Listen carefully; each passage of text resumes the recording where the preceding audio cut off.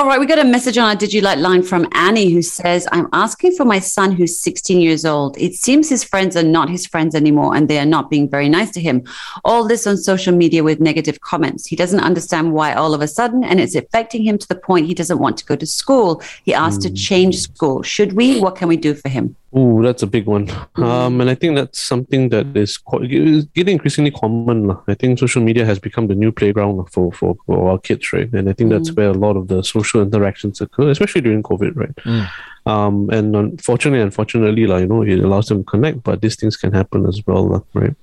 Annie, I think whether or not you decide to take him out of school, that's a conversation you need to have with your son and decide together. I think the first port of call would be for us to gauge how severe the bullying is going on, right? If it's just like name calling and things like that, then I think it's still within the realm of okay, right? But if it's to a point where there is like actual mudslinging, right, where there's actual like defamation of character and things like that, then perhaps something a bit more serious needs to occur, right? But I think a good rule of thumb is that, we don't want to get our kids out of the firing line too quickly, right? I think sometimes it's important for them to go through some bad times, persevere a little bit. And I think that's really helpful to help them learn resilience. Again, in a managed kind of way, we don't want to let them suffer as well, right? Put them in the fire, so to speak, for too long.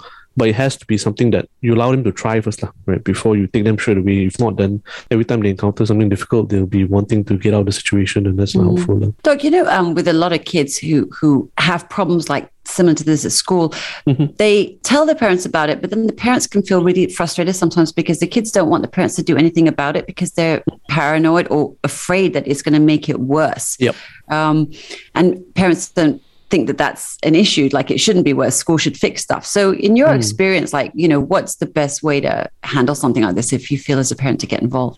It's hard because I think, every kid is going to be different, right? So every kid is going to want or need something different from the parents and people around them to help, right? Sometimes it's really just enough to just be there to listen to them and allowing them to vent so that they then have the capacity to go and do what they want to do, need to do, right? Some kids need a little bit more assistance. Like sometimes the kids need the parents to just intervene once or twice and so that they learn how to stand up for themselves, for example. So it's really hard to gauge what's required, so to speak, right? That's why I always think that, as much as we can, and I understand as well, I think for younger kids, it's easier for a parent to have a conversation with them. But as they get into those teenage years, it gets much harder because of, teenage angst and all that kind of good stuff, right? It's a process that needs to happen one way or another. And I think if we take your time, the patience to just connect and try and see what we can do, that's the best way to go about it, to see how we can directly help them.